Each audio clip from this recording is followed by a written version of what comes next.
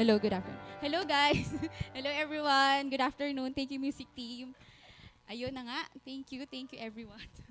Good afternoon. Sige nga, ngitian nga natin yung mga katabi natin. Kaway na lang pala kasi hindi natin makikita kung nakangiti sila. Kaway na lang. Kung masaya kayong katabi, yung katabi nyo ngayon, kawayan nyo siya. Ayan. Ayan. So today, this is our fourth week of our series entitled The One That Got Blessed. Sinong masaya dun sa series? I mean, marami kayong natutunan sa series natin today. Kahit kami, kahit kami na nagawa nitong series na to, sobrang, kahit kami na-amaze kung paano itong verses na to makapagbago ng buhay. I mean, sobrang lalim niya, sobrang rich nung verses, sobrang lalim, sobrang lawak nung salita ng Panginoon. And sige po, balik, kumusta po tayo sa mga nakaraang 3 weeks? Kumusta po tayo? Di ba, nabdaanan natin, just a wrap lang, recall, di ba, Matthew 5, verse 3 to 12, yun po yung Beatitudes, the blessings. Yun yung 8 Beatitudes or 8 blessings, or pwede rin natin siyang i-refer as the 8 should be attitudes of a Christian. So, ayun. Why is Beatitudes important? Bakit mahalaga yung Beatitudes? So, sabi nung first week, Beatitudes help us determine whether we possess the true marks of a Christian. So, yung nakaraang 3 week, di ba, naaral natin, poor in spirit, blessed are those who are poor in spirit, blessed are those who hunger, blessed are those who mourn, and blessed are those who are meek. Sorry guys, medyo lutang ako, hindi ko pagpuyat talaga. Nawawala ako. Sorry po. Ayan, medyo kulang po tayo sa tulog. Ayan.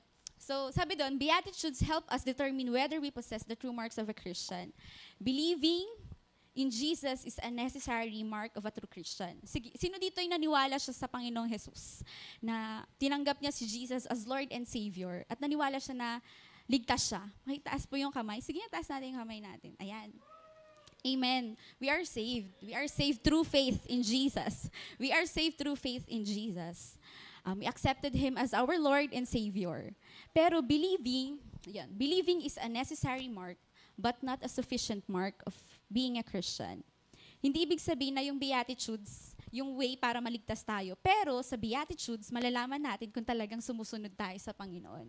Kung talagang si Jesus talaga yung Lord ng buhay natin. So in first week, Beatitudes help us determine whether we possess the true marks of a Christian. And also, sa first week natin, na natatandaan nyo na yung monkey bars, naalala niyo yung monkey bars? Di ba, nalaro niyo yung mga bata kayo? Yung bata tayo, di ba? Sa monkey bars, di ba, may mga rings. Parang yung Beatitudes, para din siyang monkey bars. You can only go through the next ring kapag dinaanan mo na yung mga una. Para siyang step by step.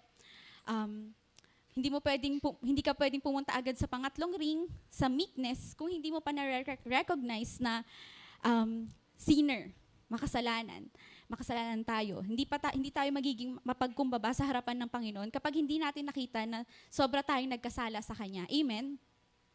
And nagkakaroon tayo ng frustrations kapag lumalaktaw tayo. 'Di ba? Hindi natin kayang magpatawad kapag hindi natin nakitang napatawad na tayo ng Panginoon. Amen? Hindi rin natin kayang magkaroon ng puro na puso, pure in heart, kapag hindi pa natin nakukuha yung righteousness na galing sa Panginoon. Amen? Hindi rin tayo magiging merciful kapag hindi natin nakita na naging merciful si Lord sa atin.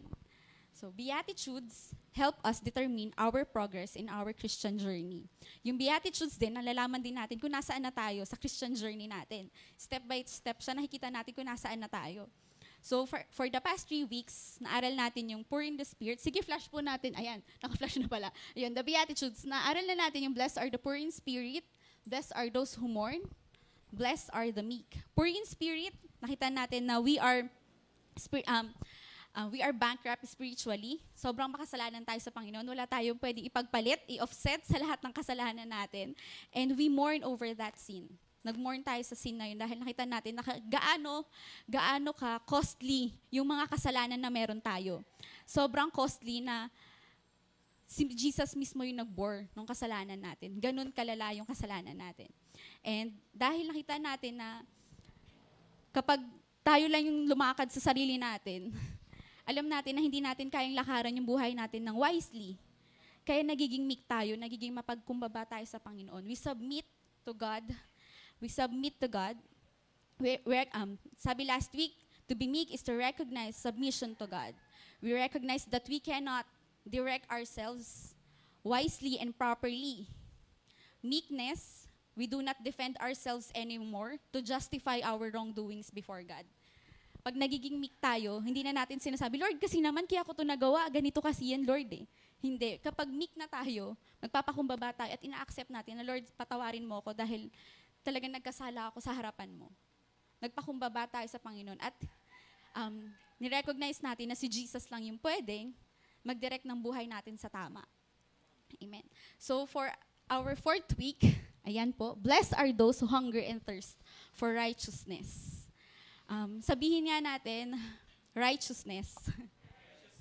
Sige, bago po lahat mag-pray muna tayo. Lord, alam namin, Panginoon, na hindi madali na lakaran yung mga salita mo, Panginoon. Pero dahil sa iyo, Panginoon, sa pagsama mo, sa kapangyarihan mo, Panginoon, kaya namin, basta kasama ka namin. I pray, Lord, na itong mga salitang to, hindi lang to basta marinig namin, but Lord, malakaran namin to kasama ka. Tulungan mo kami, samahan mo kami, Panginoon. Tinataas ka namin. In Jesus' name, amen and amen. Sige, sabihin po natin, righteousness.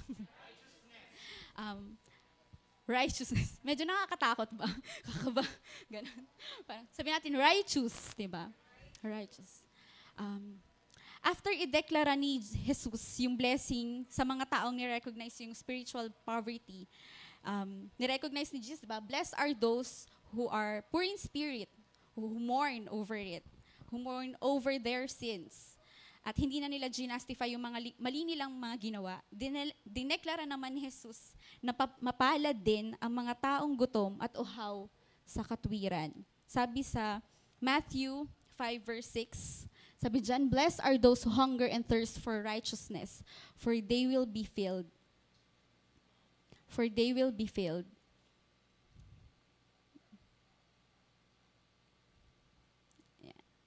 Ayan. After, ayan kanina, di ba, dineklara na yung mga poor in spirit, yung mga nag-mourn. Sorry pa ulit-ulit ako, nalulutang talaga ako. Thank you, Lord. Whew. Go, Lord. Ayun. And, ayun, the person is filled. after na ma-recognize ng tao na he is spiritually bankrupt, he mourned over his sin and meek, he submit to God, the person is filled with righteousness. Yung pang-apat, the person is filled with righteousness. Pagkatapos nun, pwede pong balik po tayo dun sa Beatitudes, yung 8 po. Ayan. After na ma-fill ng righteousness, ang kasunod niyan, nagkaroon ng mercy. Naging merciful siya. Ibig sabihin, overflowing naman sa kanya. Ito, paano ko ba sabihin? Sige. Tindan natin tong Beatitudes na parang 2 grupo. Yung unang 4, tsaka yung sumunod na 4. Yung 5 to 6. Yung unang 4, makikita natin dito yung mga tao na in position of need. Nakita nyo? Na mga nasa position sila ng need. Pagdating dun sa 4, binanggit yung righteousness. Pagdating sa 4, dun lang niya natanggap yung righteousness. Ibig sabihin, napunuan siya. Diba? Ang pangako sa pang-4 na Beatitudes is, for they will be filled. For they shall be satisfied. Yun yung pangako. And yung sumunod, pagkatapos nilang mapunuan, ang sumunod, naging merciful sila. Pagkatapos maging merciful, naging pure in heart. Pagkatapos magkaroon ng pure in heart, naging merciful sila. Nakita natin yung group, no? Ang galing kasi 2 beses binanggit yung righteousness dito sa Beatitudes. Yung pang-4, gutom at uhaw lang siya sa righteousness. Pero tingnan natin yung dulo. Blessed are those who are persecuted for righteousness' sake. Ibig sabihin, persecuted na siya dahil meron na siyang righteousness. Nakita natin yung grouping dito nung Beatitudes. And alam nyo, ang ibig sabihin ng beatitude, ng righteousness, ang ibig sabihin ng righteousness, in Greek, ang sabi dyan, dikaiosune. Sige po, i-flash po natin. Dikaiosune. Di kayo sanay.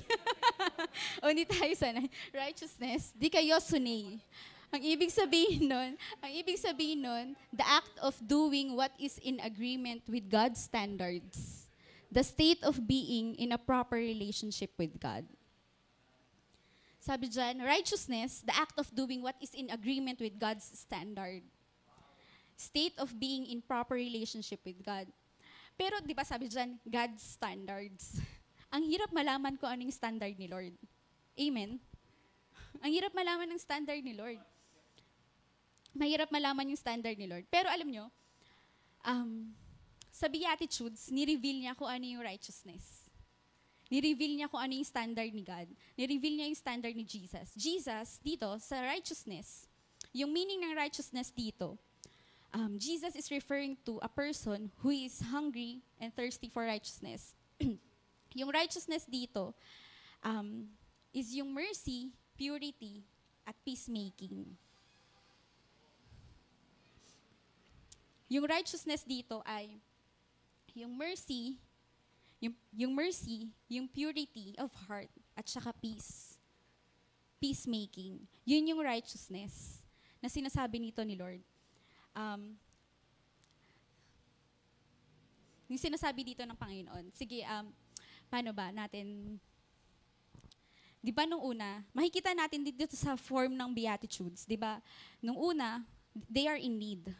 Poor in spirit, mourning, and meek. Tapos, wala silang, they are hungry and thirsty for righteousness.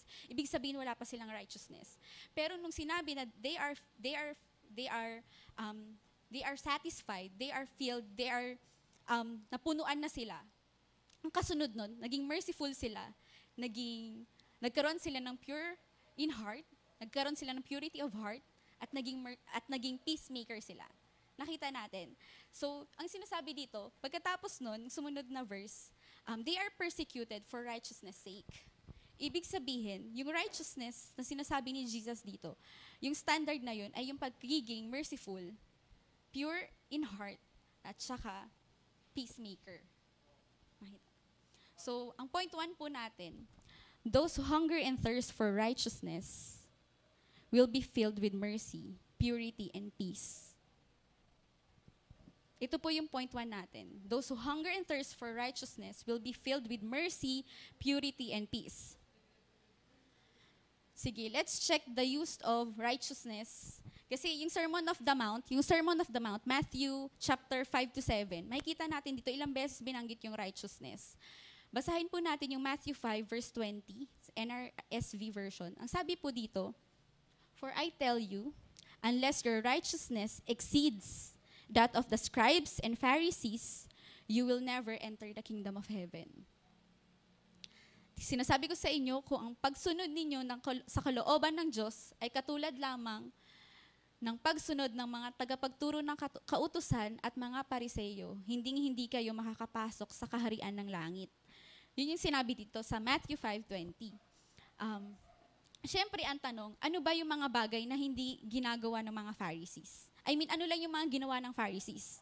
Kasi sinasabi ni Jesus dito, kapag ang ginagawa nyo lang ay katulad sa mga pariseyo at hindi nyo in-exceedan, hindi kayo nag-exceed, hindi nyo sinurpass kung ano yung ginagawa ng Pharisees, hindi kayo makakapasok sa kingdom ko, sa kingdom of heaven. Yun ang sinabi ni Jesus. So, after nitong verse na to, Matthew 5:20, ang mga kasunod na nito is 6 na illustrations. Hindi ko na siya pinost dito, pero sasabihin ko na lang sa inyo kung ano yun. Merong 6 na illustrations. In verse, yung una, concerning anger, concerning adultery, concerning divorce, concerning oaths, yung pangangako, concerning revenge, tsaka love for enemies. So, dito, ba't sinabi dito na yung sa concerning anger, verses 21 to 26, yung mga Pharisees kasi dito, ang sabi dito, di ba, you shall not kill. You shall not kill. Hindi naman talaga pumapatay yung mga Pharisees. Pero ang problema, Ang sabi ni Jesus dito, we must not only kill, but more, we must not sustain anger against a brother, but seek peace. Yun yung una. Ang ginagawa lang ng Pharisees, hindi sila pumapatay. Pero, meron silang galit sa puso nila towards sa mga kapatid nila. Concerning adultery, yung Pharisees, hindi sila nagkukomit ng adultery, sexual relationship sa mga taong kasal.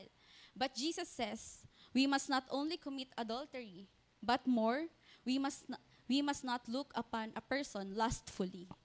Dapat hindi tayo tumitingin sa isang tao ng lustful. Concerning divorce, sabi dito, don't divorce.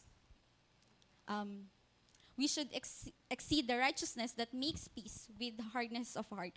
Ang sinasabi dito, kasi yung Pharisees, para hindi sila nakikipag-diborsyo, hindi sila against sila sa divorce. Pero if you just make peace, pero hindi ka talaga meron pa ring hardness sa puso mo, yun yung mali. Yung tipong nakipagbati ka pero galit ka pa rin sa puso mo. Sa divorce kasi ganun, di ba? Kasi maghiwalay kayo, galit kayo, di ba? Pero hindi kayo makikipag-divorce. Kung hindi kayo makikipag-divorce, pero galit kayo sa asawa nyo. Yun yung mali. Tama na hindi ka pa nakapag-divorce, pero hindi mo inayos yung relasyon mo sa asawa mo. So, yun yung ibig niya sabihin. So, ito, concerning oaths, concerning sa pangangako, sabi dito, we should not only keep our oaths or promises, but more, we should be the kind of people who do not need take oaths in order to be believed. Be the person na hindi kailangang mangako para lang paniwalaan. Concerning revenge, do not resist or fight or take revenge, an evildoer.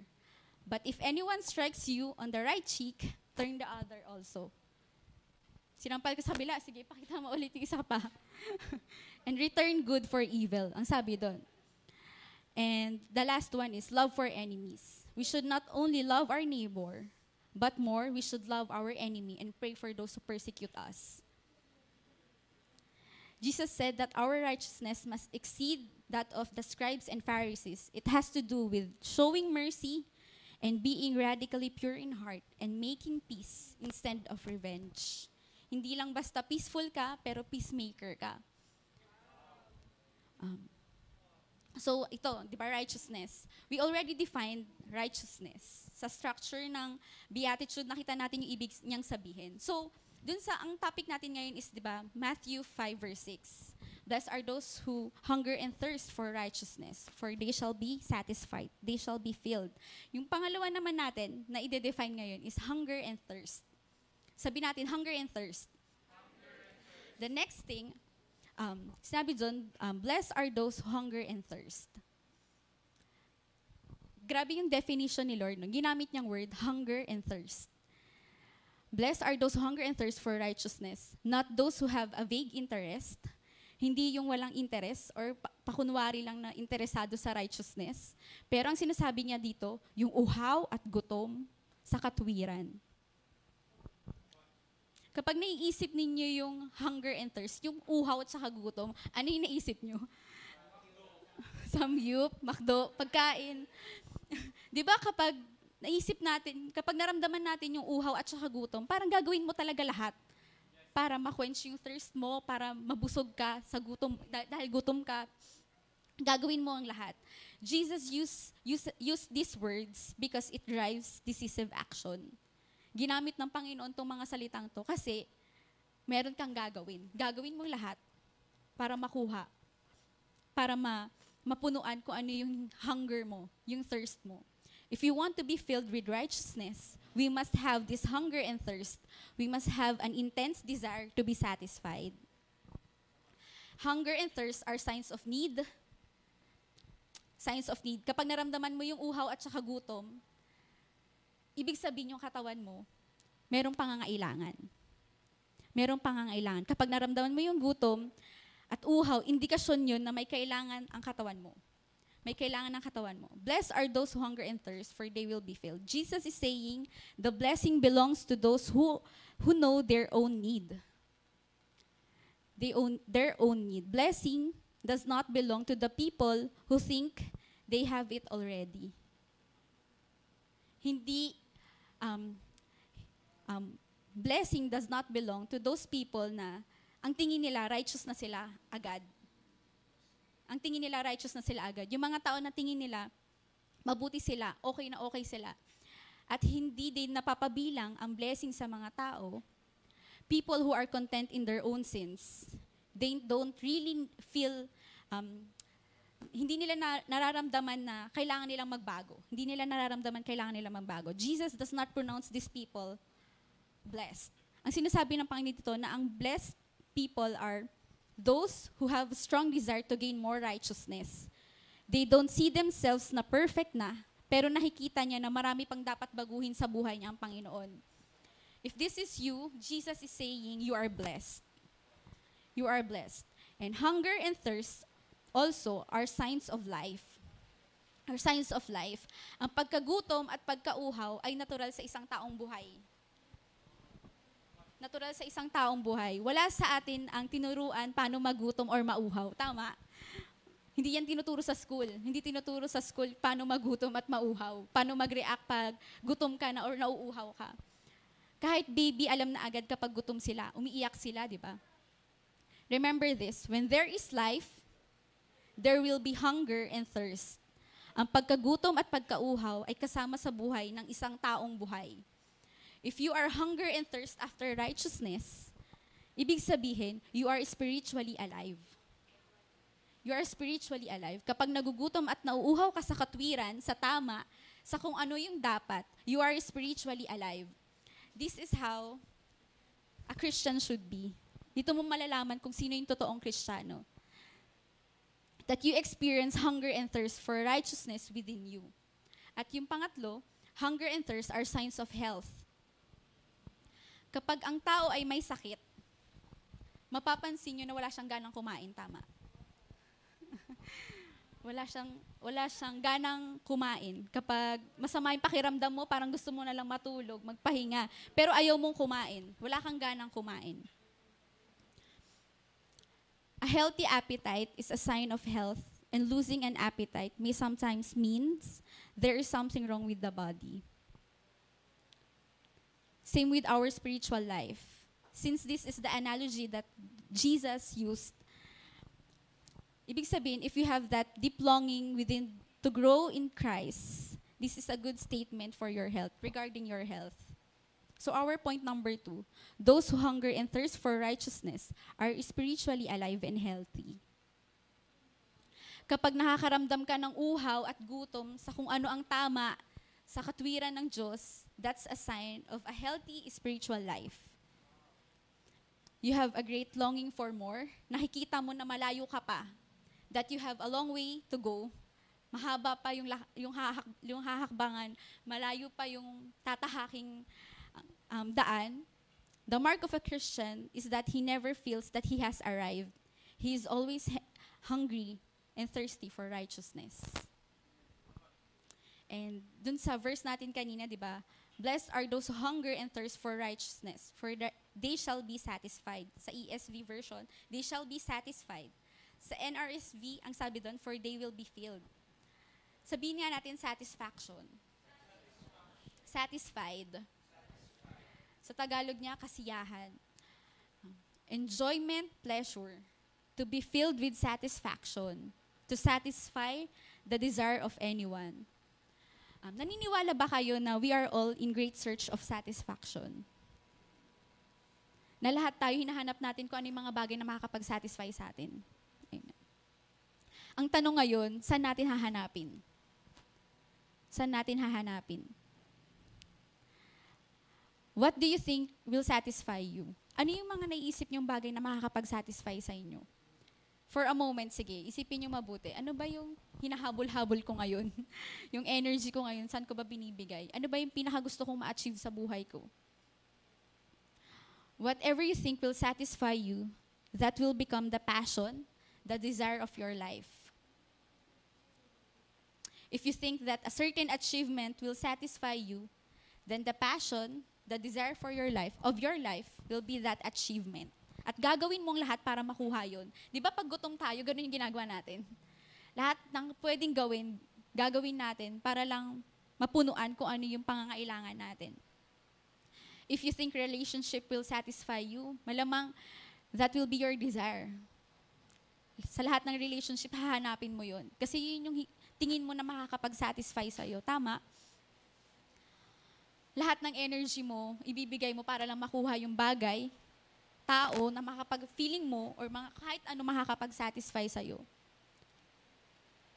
Iniisip mong mabuti paano yun makukuha or hanggang kailan mo bago makuha yung bagay na yun. Parang lahat ng pwedeng gagawin mo to get what you think that will satisfy you. Is it love? Is it to be loved? Is it to be appreciated? Is it to get revenge? Kapag may galit ka pa sa puso, gusto mo ba makapag-revenge ka? Makaganti ka? Whatever is that you think that will satisfy you most deeply, that will become the passion of your life. Jesus tells us right here, there is one desire, only one that will be completely satisfied. The only ones that are blessed are those who hunger and thirst for this thing called righteousness. Because they are the ones, they alone, ultimately, who are really going to be satisfied. Ang tanong ngayon, kumusta tayong mga Kristiyano ngayon? Ano ba yung hinahanap-hatap natin sa buhay natin? Ano yung hinahabol-habol natin sa buhay natin? Ano ba talaga yung gusto natin sa Panginoon? Righteousness ba talaga? Or may hinahanap pa tayong iba? Kapag humaharap tayo sa Panginoon, ano ba yung hinihingi natin sa Kanya? Lahat tayo gusto maging blessed, tama. Wala dito sa kwartong to, sa simbahang to, na ayaw mapagpala, ayaw maging mapalad. We all want to be blessed. We want to prosper. We want to have good health. We want to have peace, security. We want to be blessed. Pero kapag nag-ponder ulit tayo sa verse na to, sabi dyan, blessed are those who hunger and thirst for righteousness. Jesus did not say, we are righteous if we hunger and thirst to be blessed. Hindi sinabi ng Panginoon na righteous tayo kapag gutom at uhaw tayo para sa mga pagpapala. Pero ang sinabi ng Panginoon, we are blessed if we hunger and thirst to be righteous. Nakita natin yung difference. Yung isa, hunger and thirst siya pagdating sa blessing. Pero yung isa, uhaw at gutom siya para sa katwiran, sa tama, sa righteousness. Ang tanong natin ngayon, ano ba yung gusto natin ngayon talaga sa Panginoon? What do we really want from God? Are we hungry and thirsty for righteousness? Or are we hungry and thirsty for blessings?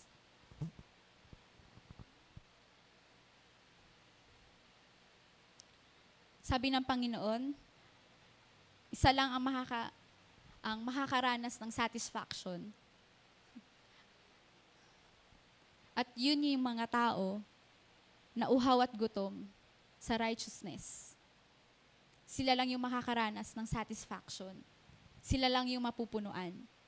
For our point number 3, our last point, those who hunger and thirst for righteousness are the ones who will really be satisfied.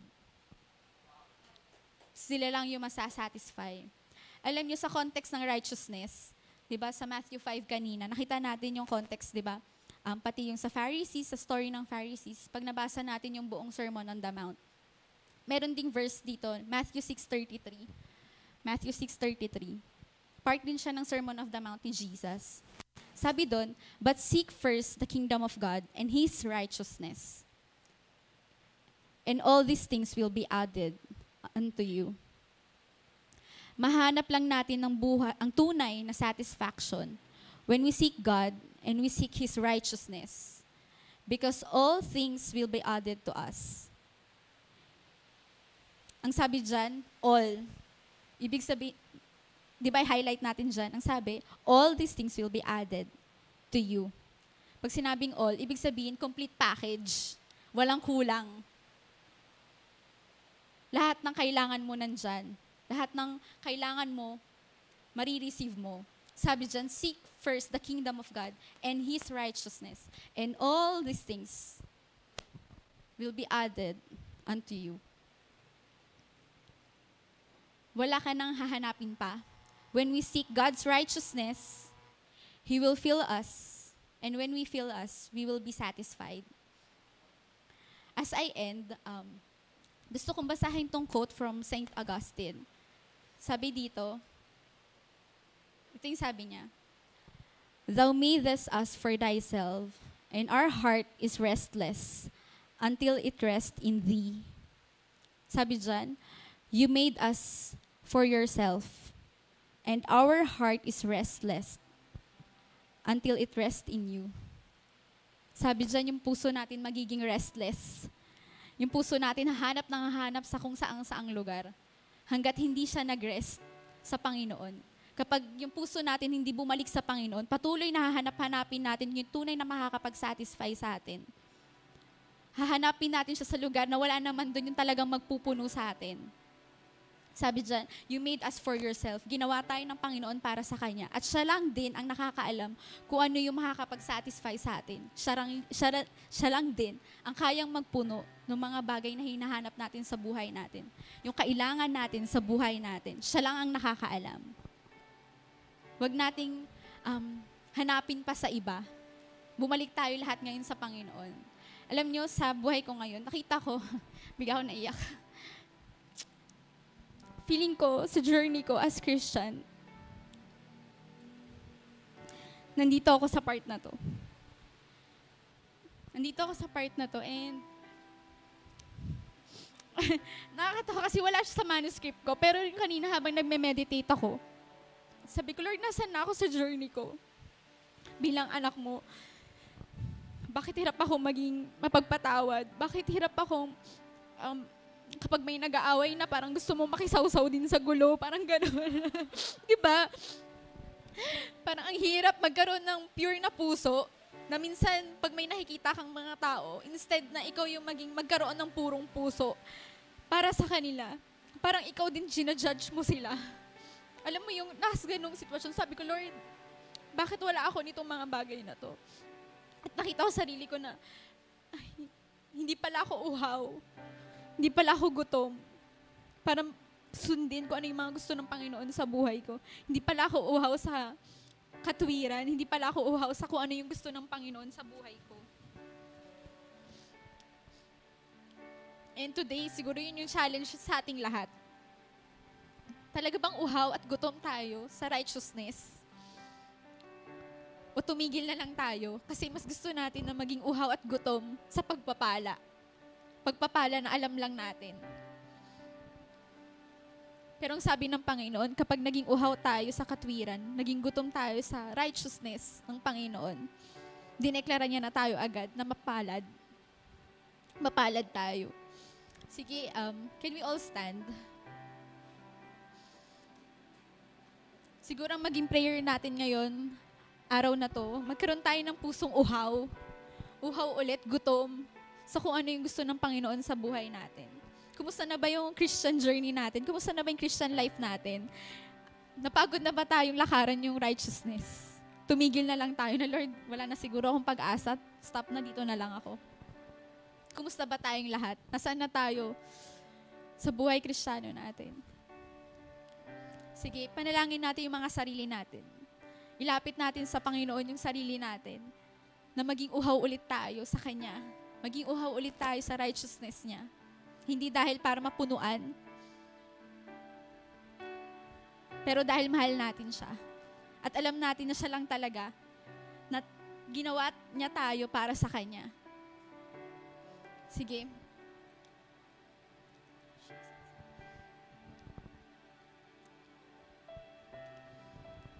Panginoon, lumalapit kami sa inyo ngayon. Lord, ang hirap lakaran yung katwiran mo. Ang hirap maabot yung standard mo, Panginoon. Pero Lord, alam ko walang imposible sa inyo na kaya mo kaming abutin, Panginoon. Lord, tulungan mo kami. Ang hirap lakaran ng path ng righteousness. Kasi yung mundo, Panginoon, taliwas sa kung ano yung gusto mo. Na tuwing nagdidesisyon kaming lakaran kung ano yung tama, laging may resistance. Kasi yung paligid namin, hindi ganun yung sinusunod. And I pray, Lord, na sa lahat ng mga tao nandito at sa mga nakikinig pa, Panginoon, Lord, tulungan mo kami. Tulungan mo kami na lakaran kung ano yung tama, kung ano yung kagustuhan mo sa buhay namin. At makita namin, Panginoon, na nasa inyo. Kayo ang magpupuno sa amin. Yung mga hinahanap ng buhay namin, ng puso namin, na tingin namin makakapag-satisfy sa amin. Lord, makita namin na nasa inyo lahat yon, Panginoon. Tulungan mo kami, Panginoon, na maging uhaw ulit. Maging gutom ulit, Lord, sa katwiran mo. Nahanapin ka namin sa buhay namin, Panginoon. Lord, tinataas ka namin ngayong araw. In Jesus' name we pray. Amen and amen.